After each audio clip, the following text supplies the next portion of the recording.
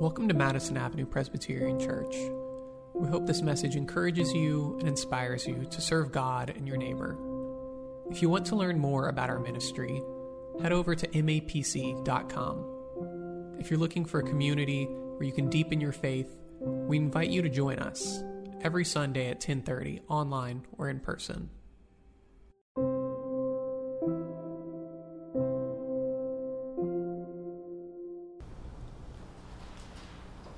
Our New Testament reading today comes to us from the book of Philippians, the 4th chapter, beginning with verse number 1. Listen once again to the word of the Lord. Rejoice in the Lord always. Again, I will say rejoice. Let your gentleness be known to everyone. The Lord is near. Do not worry about anything, but in everything by prayer and supplication with thanksgiving. Let your requests be made known to God, and the peace of God, which surpasses all understanding, will guard your hearts and minds in Jesus Christ. Finally, beloved, whatever is true, whatever is honorable, whatever is just, whatever is pure, whatever is pleasing, whatever is commendable, if there is any excellence, and if there is anything worthy of praise, think about these things. Keep on doing the things that you have learned and received and heard and seen in me, and the God of peace will be with you. This is the word of the Lord. Thanks be to God.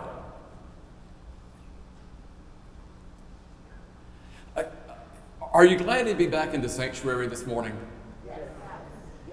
Isn't it wonderful to worship together once again in person? And I'm so glad that you're joining us online. I think 35, 40 this morning. That is fantastic. When we made the decision to resume in-person worship, I thought maybe 20 would come the first Sunday. So wow, this is wonderful. So good to see you. What is your relationship with joy these days? Is that a bit of a silly question? We are about to enter our third year in dealing with the pandemic. What is your source of joy? Are you experiencing joy? Or are you so worn out and worn down that you feel empty of joy? One of the great caricatures of Christianity is that we are a dour and sour people.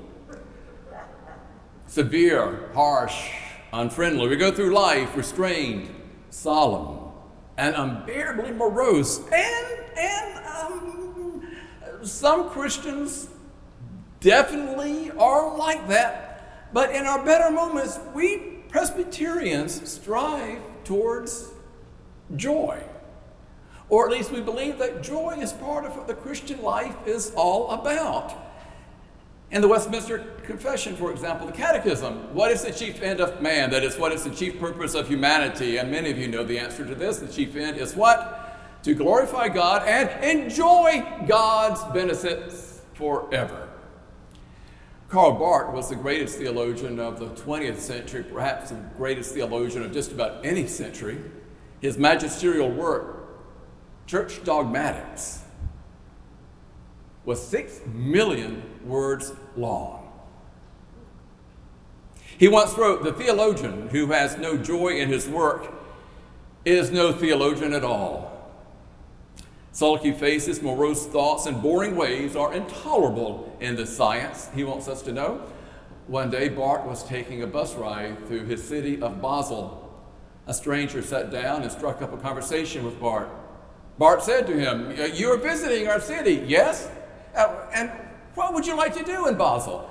And the man said, "I would like to meet the great theologian Karl Barth. Do you know him?" And Barth said, "Yes, I shave his face every morning." And the man left, thinking that he had met Barth's barber. Joyful, joyful, we adore thee, God of glory, Lord of love. That is not just a hymn for us. That is the Christian life. A life lived in response to the love, mercy, and faithfulness of God. Consider our Old Testament reading this morning, Psalm 126. When the Lord restored the fortunes of Zion, we were like those who dream. The psalmist proclaims that God had remembered and liberated his people. Alone, forsaken, and broken, they sat in captivity. But God remembered them, and God brought them home to Israel. And so the psalmist writes, she says, "Then our mouth was filled with laughter and our tongue with shouts of joy. Then it was said among the nations, the Lord has done great things for them." He has done great things for us, and we rejoiced. Joy is born in the work of God. Joy is a gift that comes to us from God. Maybe that's why when it comes to joy, the world really just doesn't get it. Oh, it tries. It wants to experience joy. But so often it settles too quickly for a substitute, fleeting pleasure, episodic happiness, a temporary emotional lift. In his book, A Long Obedience in the Same Direction, Eugene Peterson says, "We try to get joy through entertainment. We pay someone to make jokes, tell stories, perform dramatic actions, sing songs.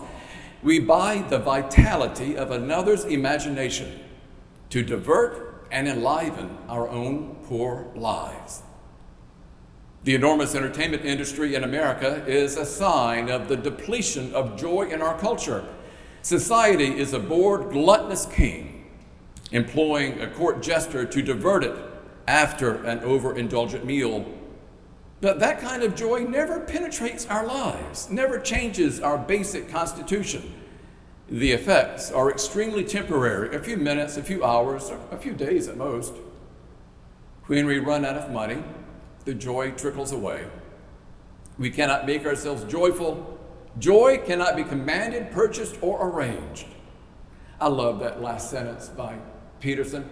Joy cannot be commanded, purchased, or arranged. Joy, much like gratitude, is a response.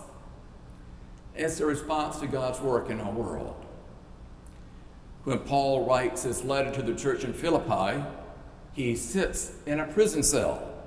His ministry did not bring him affirmation, but criticism. He endured persecution, hardship, distress, even imprisonment. But from jail, he writes, "Rejoice in the Lord always. Again, I will say, rejoice."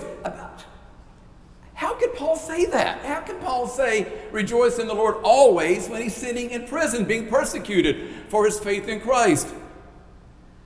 Because joy is not dependent upon our circumstance or situation. Neither does joy pretend as if pain and brokenness are unreal or illusory. Joy is grounded in the faithfulness and love and mercy of God. Do any of you remember the movie A Beautiful Mind? In it, Russell Crowe stars as the famed mathematician John Nash. John Nash is socially awkward. He's a brilliant mathematician, won a Nobel Prize. He also has a debilitating disease, schizophrenia. The movie traces his dark descent into the world of delusion, paranoia, and sheer madness. He suffers a psychotic break and he loses touch with reality, seeing people who do not exist and hearing voices that are not really there. His journey towards healing is painfully slow and difficult. In one tense scene, Nash and his wife are struggling over his treatment. He is slipping back into a world of delusion, but he refuses to enter the hospital. Nash is not sure he can control his actions, and they both fear for her safety and the safety of their child. And so they agree. They agreed that it would be better for the wife and the child to leave Nash, to move away. She says goodbye. We hear the car door slam, the engine start, and the car drives away. And there John Nash sits on a bed all alone. He looks up, and there's his wife. And she's real. Her love for him is real, and she will not abandon him in his hour of need. Therein lies joy. Christians rejoice not because we are good people. Often we're not. We rejoice not simply because good things happen to us. That's not always true. We don't rejoice because we are successful with our families and careers.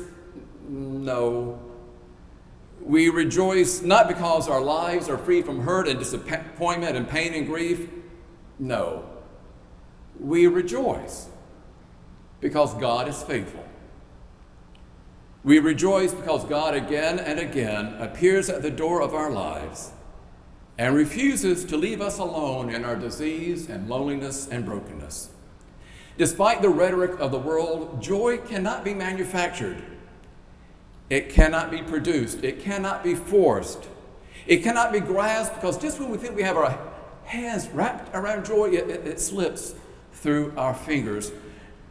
Joy comes to us as a gift when we struggle together to be the people of God.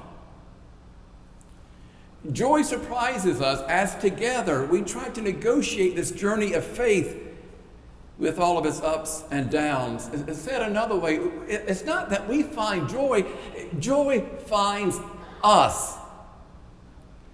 It finds us and surprises us as we struggle with one another in our relationship with God, as we seek to be God's people in this time and place. That's when joy comes. As a surprise, as a gift. When I was serving a church in New Jersey many, many years ago, I got to know a man by the name of Richard. He seemed very, very old at the time, 55. And at 55, he had developed a little paunch, and his once thick head of dark hair was gray and thinning. He was a Christian. He worshiped with that congregation regularly, but he had a problem with the church. He said, when my wife and I first moved here, we visited many different churches, practically everyone in town, the UCC, the Methodist, the Baptist, and everyone was so friendly and warm. And so we would go back the next week, and then the next week, but then the same thing always seemed to happen. Standing in a group of church members, they would start talking about other members who weren't there. And then Richard mimicked them. Well, did you see what Mrs. Johnson was wearing last week? That was so tacky. Or, have you heard the latest on that troubled Jablonski clan, the lazy bum? He's out of work again. Or, the Phillips are back in court. They're still fussing about the inheritance. And as I sat with Richard one afternoon, he recited a veritable litany of gossip that he had heard in all these various churches. Their tendency, among other things, to talk about people instead of talking with people. And finally, Richard looked at me and he said, I couldn't take it. Patrick, I just couldn't take it anymore. That's not what church is supposed to be about. There was no sparkle in his eye, no joy in his voice. Now, I doubt that I will ever see Richard again. But if I do,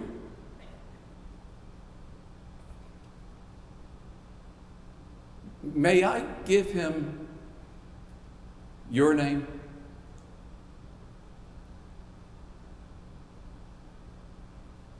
May I tell him that the folks at Madison Avenue Presbyterian Church care about one another and have a passion for the ministry of Jesus Christ? May I tell them that not only do you care about one another, you care about the other, the poor, the immigrant, the hungry. May I tell him that Madison Avenue knows something about joy?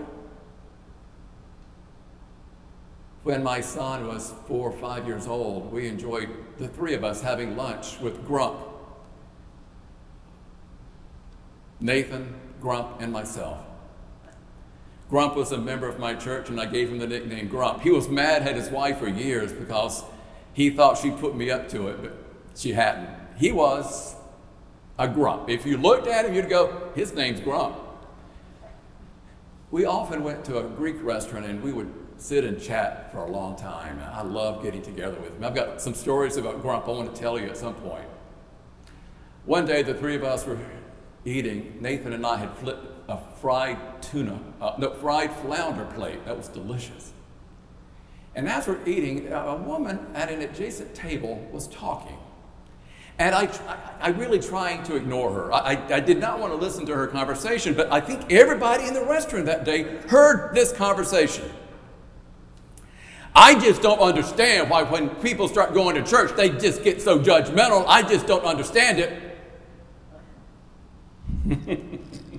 I found it so funny that she was judging people about them being judgmental. Now, I doubt I'll ever see her again. This was down in Charleston, South Carolina. But if I run into her or someone like her, may I give her your name? May I tell her that at Madison Avenue Presbyterian Church, joy finds us through music and worship? That joy finds us in a few minutes of conversation out on the sidewalk following worship services? That joy finds us through our Oktoberfest celebration and our block party? May I tell them that? May I tell people I see and encounter in New York City about the joy I see on your faces when you gather for worship on Sunday morning and come together once again as a community?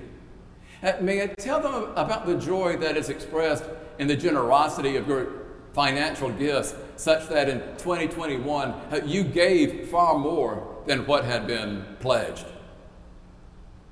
May I tell them about the devotion I see and the way you serve as an elder or trustee or deacon? May I tell them that?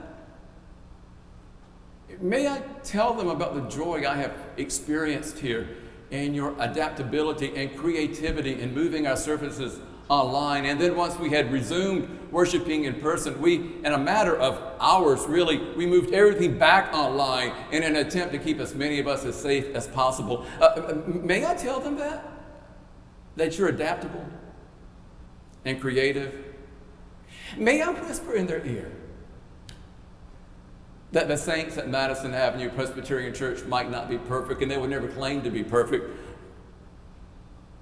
but they are compassionate, and they do love, and they do care? May I tell them what I have discovered is that you're good people, and you really, really love your church? May I invite them to come and hear with us so that joy might also visit them? May I do that? Amen.